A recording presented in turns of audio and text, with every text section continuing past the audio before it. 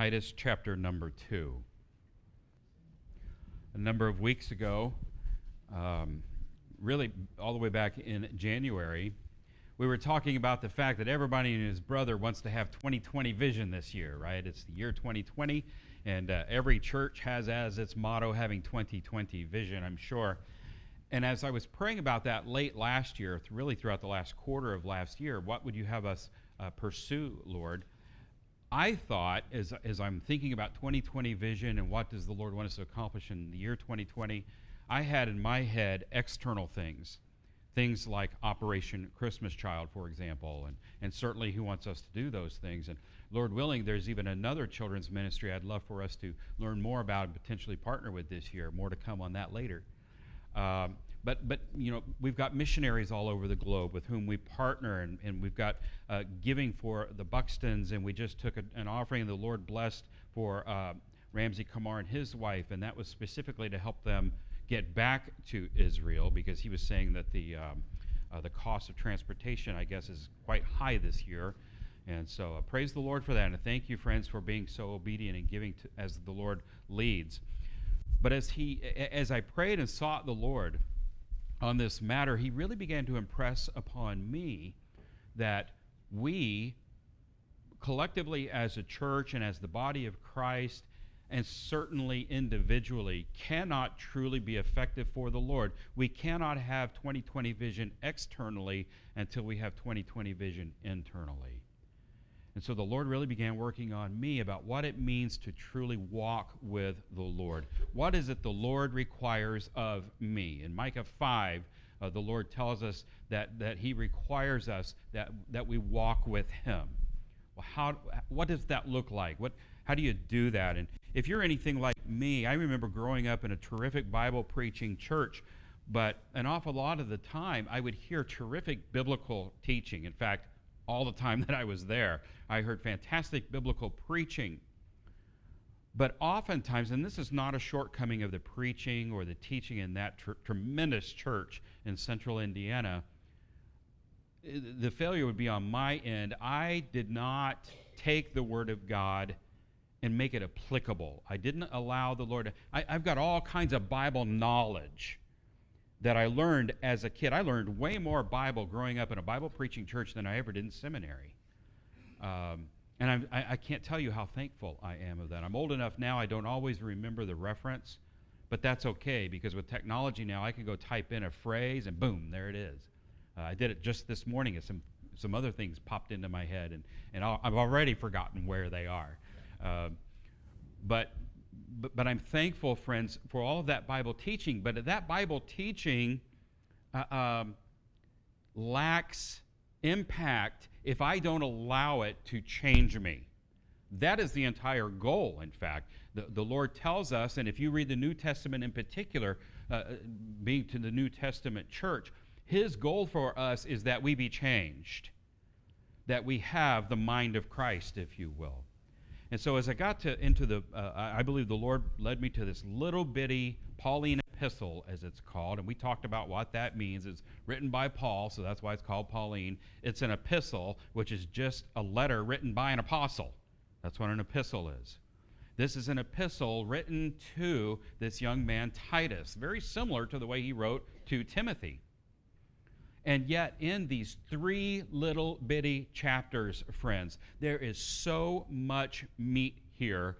And in the book of Titus, in this little letter of Titus, there's so much here to help us have a character that God wants us to have.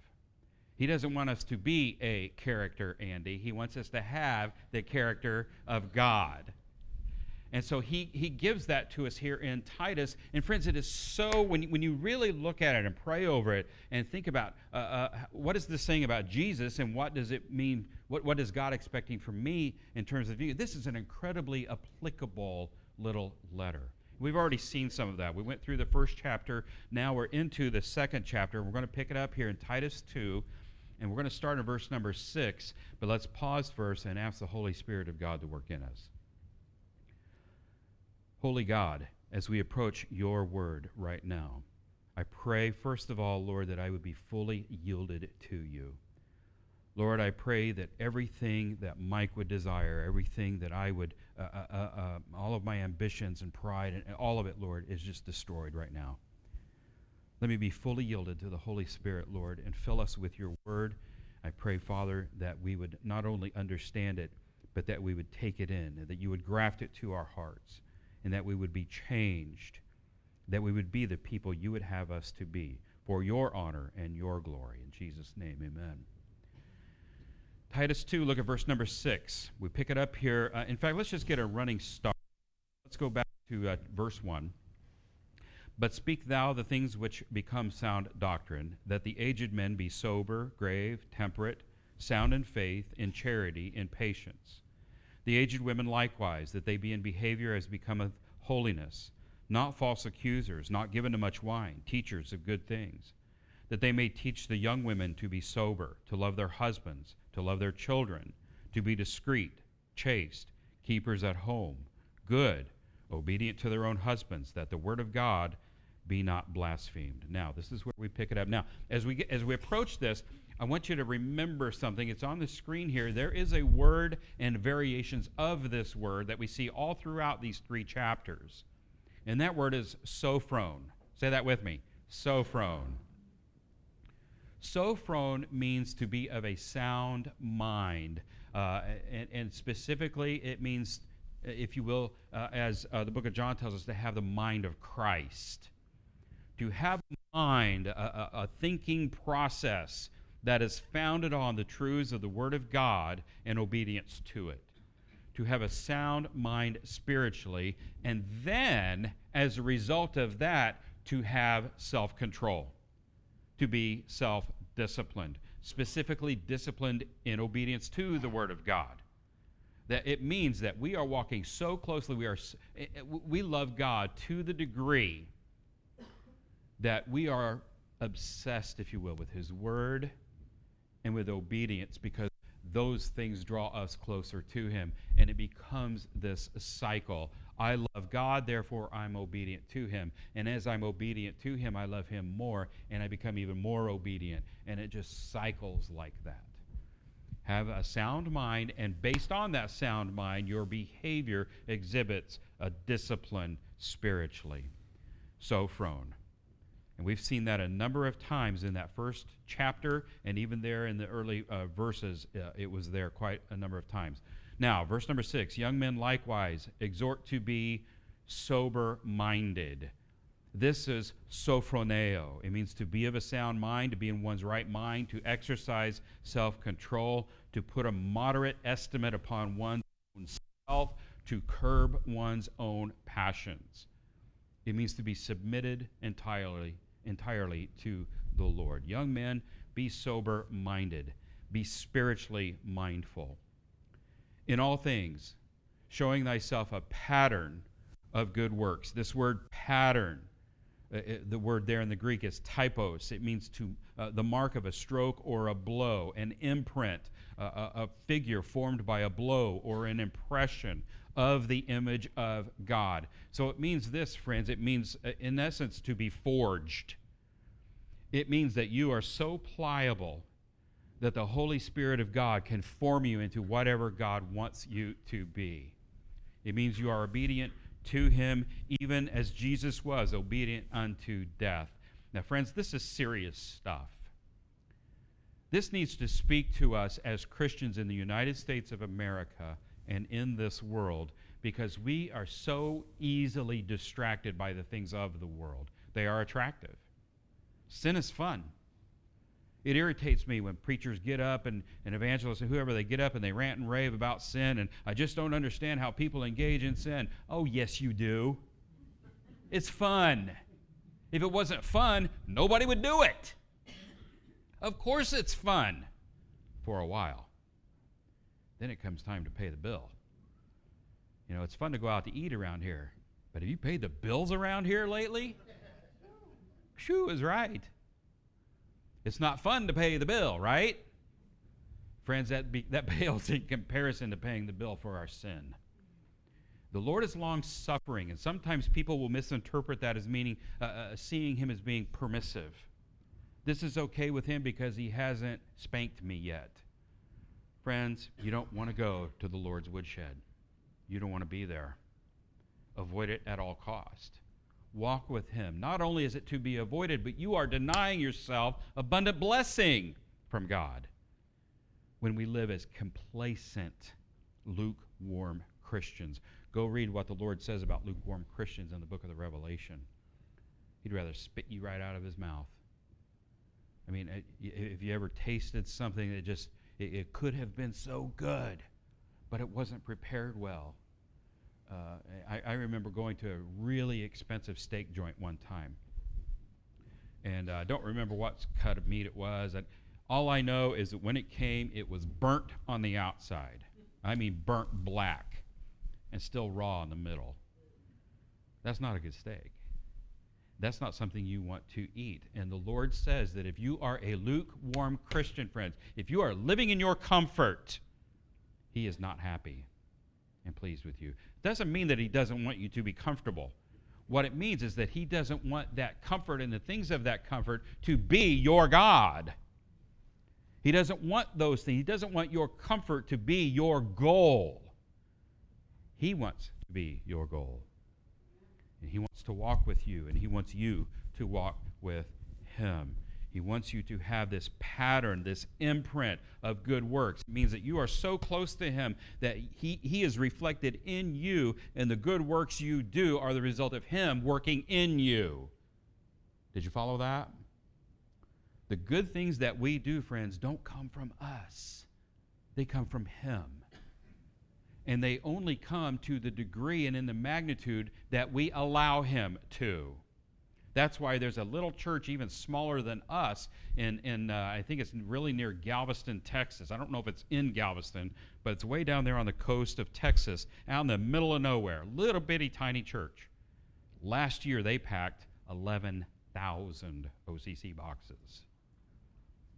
Friends, that's miraculous. They did that because God did that in them. By the way, they've been doing that for years. OCC had to finally build a distribution center. I think it's in Dallas, maybe, because that little church was overwhelming Texas. The entire state of Texas. God was doing that because they are submitted to God. And they are obedient to what God has called them to do. Don't get caught up, by the way, in 11,000. That's not the point. The point is they are obedient to God. And he may change your focus. He may change your ministry. And he may do so rapidly. We don't know what God, we did a certain number last year, but that doesn't mean we're going to do the same thing this year. We maybe do less and do something else. Maybe we do 12,000. I don't know. We do what God says. Why? Because we need to be imprinted by him. We need to be typosed by God. A pattern of that. Show thyself a pattern, an imprint of good work. Continuing on, verse 7. In doctrine, showing uncorruptness. I'm not even going to try to pronounce that word in the Greek. But it means incorruptibility. It means soundness and integrity of mind. That means in doctrine, showing integrity. Not changing the Word of God. Not interpreting it to mean what you want it to mean. It means being true to the Word of God. Gravity. Gravity in the Greek is semnotis. It means the characteristics of a thing or a person which entitles to reverence and respect, of dignity, sanctity, honor, and purity. So in doctrine, again, show purity and integrity to what the Word of God says, not what we want it to say. Are you seeing a pattern here of having the mind of Christ and being true to God, of being surrendered to him fully, to the leading of the Holy Spirit of God? Continuing on, sincerity, sound speech that cannot be condemned. Here again, friends, he talked earlier about our communication, and the Lord often talks about the things that come out of our mouth. God goes so far in his Bible to tell us that nothing should come out of our mouths except that which is good to the edifying of others. Let no corrupt communication proceed out of your mouth, but that which is edifying, that which builds up spiritually. that encourages someone, that teaches someone, perhaps even lovingly challenges them in something. I believe in spiritual liberty. I do not believe in spiritual liberty to sin. I believe we have been set free from sin, and we have been set free to God. And so don't twist that. Don't let the enemy, don't let your own flesh twist these things to mean something that they don't. Friends, sound speech that cannot be condemned. Talk in such a way that you can't even be accused of wrongdoing. This goes hand in hand with other scripture that we saw in chapter 1 where the Bible teaches that your behavior should be above reproach, if you will. It should be above accusation. Live your life in such a way that others can't even accuse you of wrongdoing. And if someone does, you be living in such a way that the other people who know you look at that person and say, you're out of your mind. There's no possible way. That's what chapter 1 talked about. Let those who accuse you be ashamed. Friends, you don't have to be guilty of wrongdoing to ruin a ministry. You just have to be accused. That's why, as a pastor, I know I'm crazy conservative, and I do that on purpose. Because if I'm going to make a mistake, it's going to be on the side of conservancy, because I don't want anybody to be able to even make an accusation against me. How many ministries have we seen where a ministry was, if not destroyed, certainly severely impaired by a simple accusation? Because people in the flesh start thinking, right? Well, what if it's true? What if it's true? They're not even asking, that's true. They're not even making a blanket statement. It just plants that seed of doubt. You plant that seed of doubt, you just severely hindered a ministry. So, I'll give you an example. It's just from my own life because it's all I've got to give you, okay? Sometimes people will call and ask for counseling. I have a rule that if a female calls and wants counseling, I do not counsel women alone. No exceptions. This is what I call a non-negotiable. It's not going to happen. And I remember one time a lady in town called and she wanted some counseling on something. I said, okay, I'm happy to meet with you, but please be aware I don't meet with ladies alone. My wife will be present. Well, she didn't like that. No, I want to meet with you. I said, no. My wife will be present. If you want to meet with me, my wife's going to be there. And why? Because no one's going to be able to even accuse of something like that. And so live in such a way, friends, that you can't even be accused. And the Bible here in verse number 8 is telling us the same thing about our speech.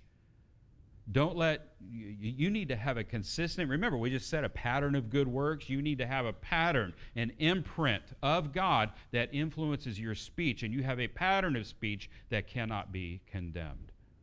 Why? That he that is of the contrary part may be ashamed, the Bible says, having no evil thing to say of you. Exhort servants, verse 9, to be obedient unto their own masters and to please them well in all things, not answering again, not talking back. Now, you'll notice here that it talks about servants, but this is applicable to us as employees. Do your job. Do your job well.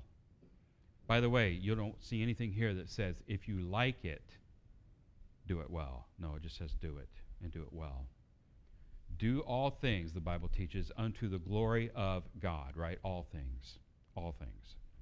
So when you're doing your job, do it to the best of your ability. And do it well. And don't smart off to your boss. That's what the Bible says, not answering again. So, do a good job. And we have an issue in the United States, I believe, today that many people are entitled. Everybody thinks they're worth more than their boss thinks they're worth, right? And we have this thing in our head that I will work and I will produce whatever my job is to the level that I think is commensurate with what they're paying me, because they don't pay me enough. They don't pay me what I'm worth. So I'm going to hold it back just a little bit. And then if they give me a raise, or when they give me a raise, then I'll ramp it up a little bit. Why would I give you a raise? Do you see even the logical disconnect there, let alone the spiritual disconnect?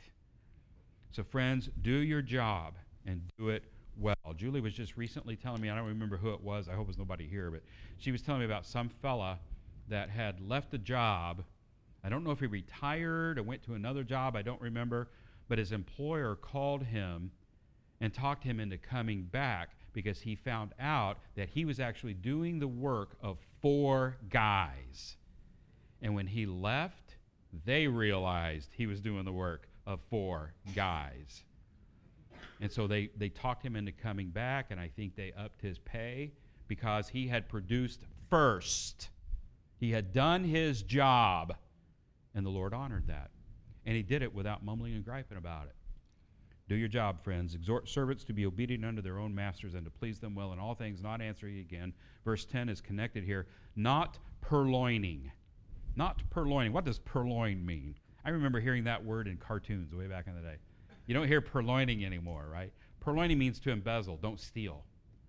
Don't steal stuff from your boss, but showing all good fidelity. Fidelity here is conviction and adherence to the truth. It's faithfulness, excellence in nature, that they may adorn the doctrine of God, our Savior, in all things. Why? So God is telling us here to conduct yourself in an unreproachable manner, not for our own benefit, but that God would be glorified in it. Friends, our lives, look right here for a minute. If you are a follower of Jesus Christ, you have been purchased. We're going to see here in just a moment in this passage that we are his possession. He owns us. He paid for us with his blood and his life. We are his. And frankly, friends, we are expendable for the cause of Jesus Christ. He has the right to do with us and to us and in us anything that glorifies and pleases him. Anything. Up to and including death. But friends, the Bible is teaching us that we need to be true to the Word of God, that others may glorify him. Verse 11 now, for the grace of God that bringeth salvation hath appeared to all men. Now let's pause right there. The grace of God appeared to all men. What does that mean? Somebody just said it. The missionary lady. Friends, this is talking about Jesus. Jesus is the grace of God bestowed on us in the person of Jesus Christ, and he appeared. This is a doctrinal statement.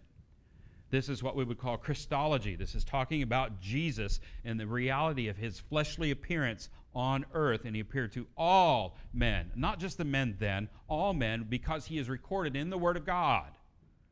And we preach him, and we praise him, and worship a very risen and very much alive Savior today. Verse 12, teaching us, this is talking about Jesus, teaching us that denying ungodliness and worldly lusts, we should live soberly. Now that word soberly is sophronos. Sophronos, it's a derivative of this word. It is not telling you to live, in this passage anyway, free of alcohol. That's not what this is saying. This is saying, friends, that we are to have the mind of Christ, that we should live with that sound spiritual mind, the mind of Christ.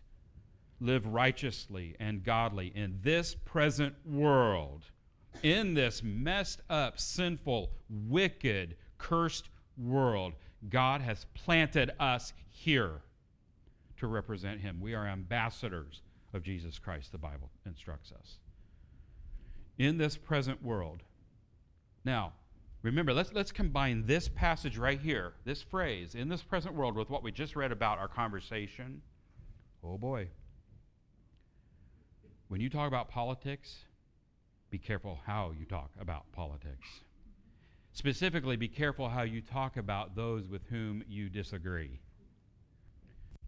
So friends, the Bible is teaching us here to live in this present world in a godly fashion with a mind of Christ. Verse 13, here's our motivation now.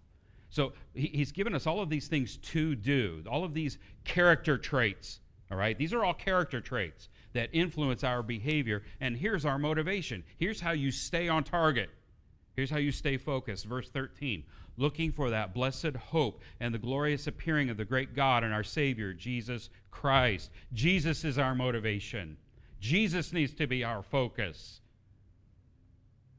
Verse 14, Jesus, who gave himself for us, that he might redeem us from all iniquity, and purify unto himself a peculiar people, zealous of good works. When the Bible talks and uses the word peculiar here, it's talking about a possession. That Jesus bought us. He just said that he might redeem. He bought us back from iniquity, and he purified unto himself a people of possession. We are a unique people group. I believe, just as a sidebar, that this peculiar people is the exact same thing the Bible refers to as the elect. The elect is the people group. Just like in the Old Testament, the people group then and now is the nation of Israel. It's a people group. And the elect and these peculiar people are the possession of God, zealous of good works. That needs to be your passion. The good works of Jesus Christ. Verse 15 now. These things speak and exhort, that is, encourage and rebuke with all authority. Let no man despise thee. Wow, what a passage. But friends, the Bible wants us here. The Lord is instructing us. Here are the character traits I want you to have. I will build them into you. I will give them to you, that he might be glorified in this earth, in this present world. Friends, be encouraged this morning and be bold in love for the cause of Jesus Christ. Jesus always reached out to people in love. Even when he was angry, he reached out to people in love. Love the Lord your God with everything you are, and then love people as a result of that. And in the course of all of that, of growing to love the Lord and growing to love people, he will build into you these character traits that he wants us to have in this present world, to be his representatives. Friends, I hope this is challenging, because it's tearing me up. I'll tell you what, I got some stuff I got to fix. I got some stuff I got to let the Lord do in me and get Mike out of the way. We've talked about it in the past that the Apostle Paul says in Romans, sometimes you'll hear people say that they need to bring their will into submission and subjection to the will of God.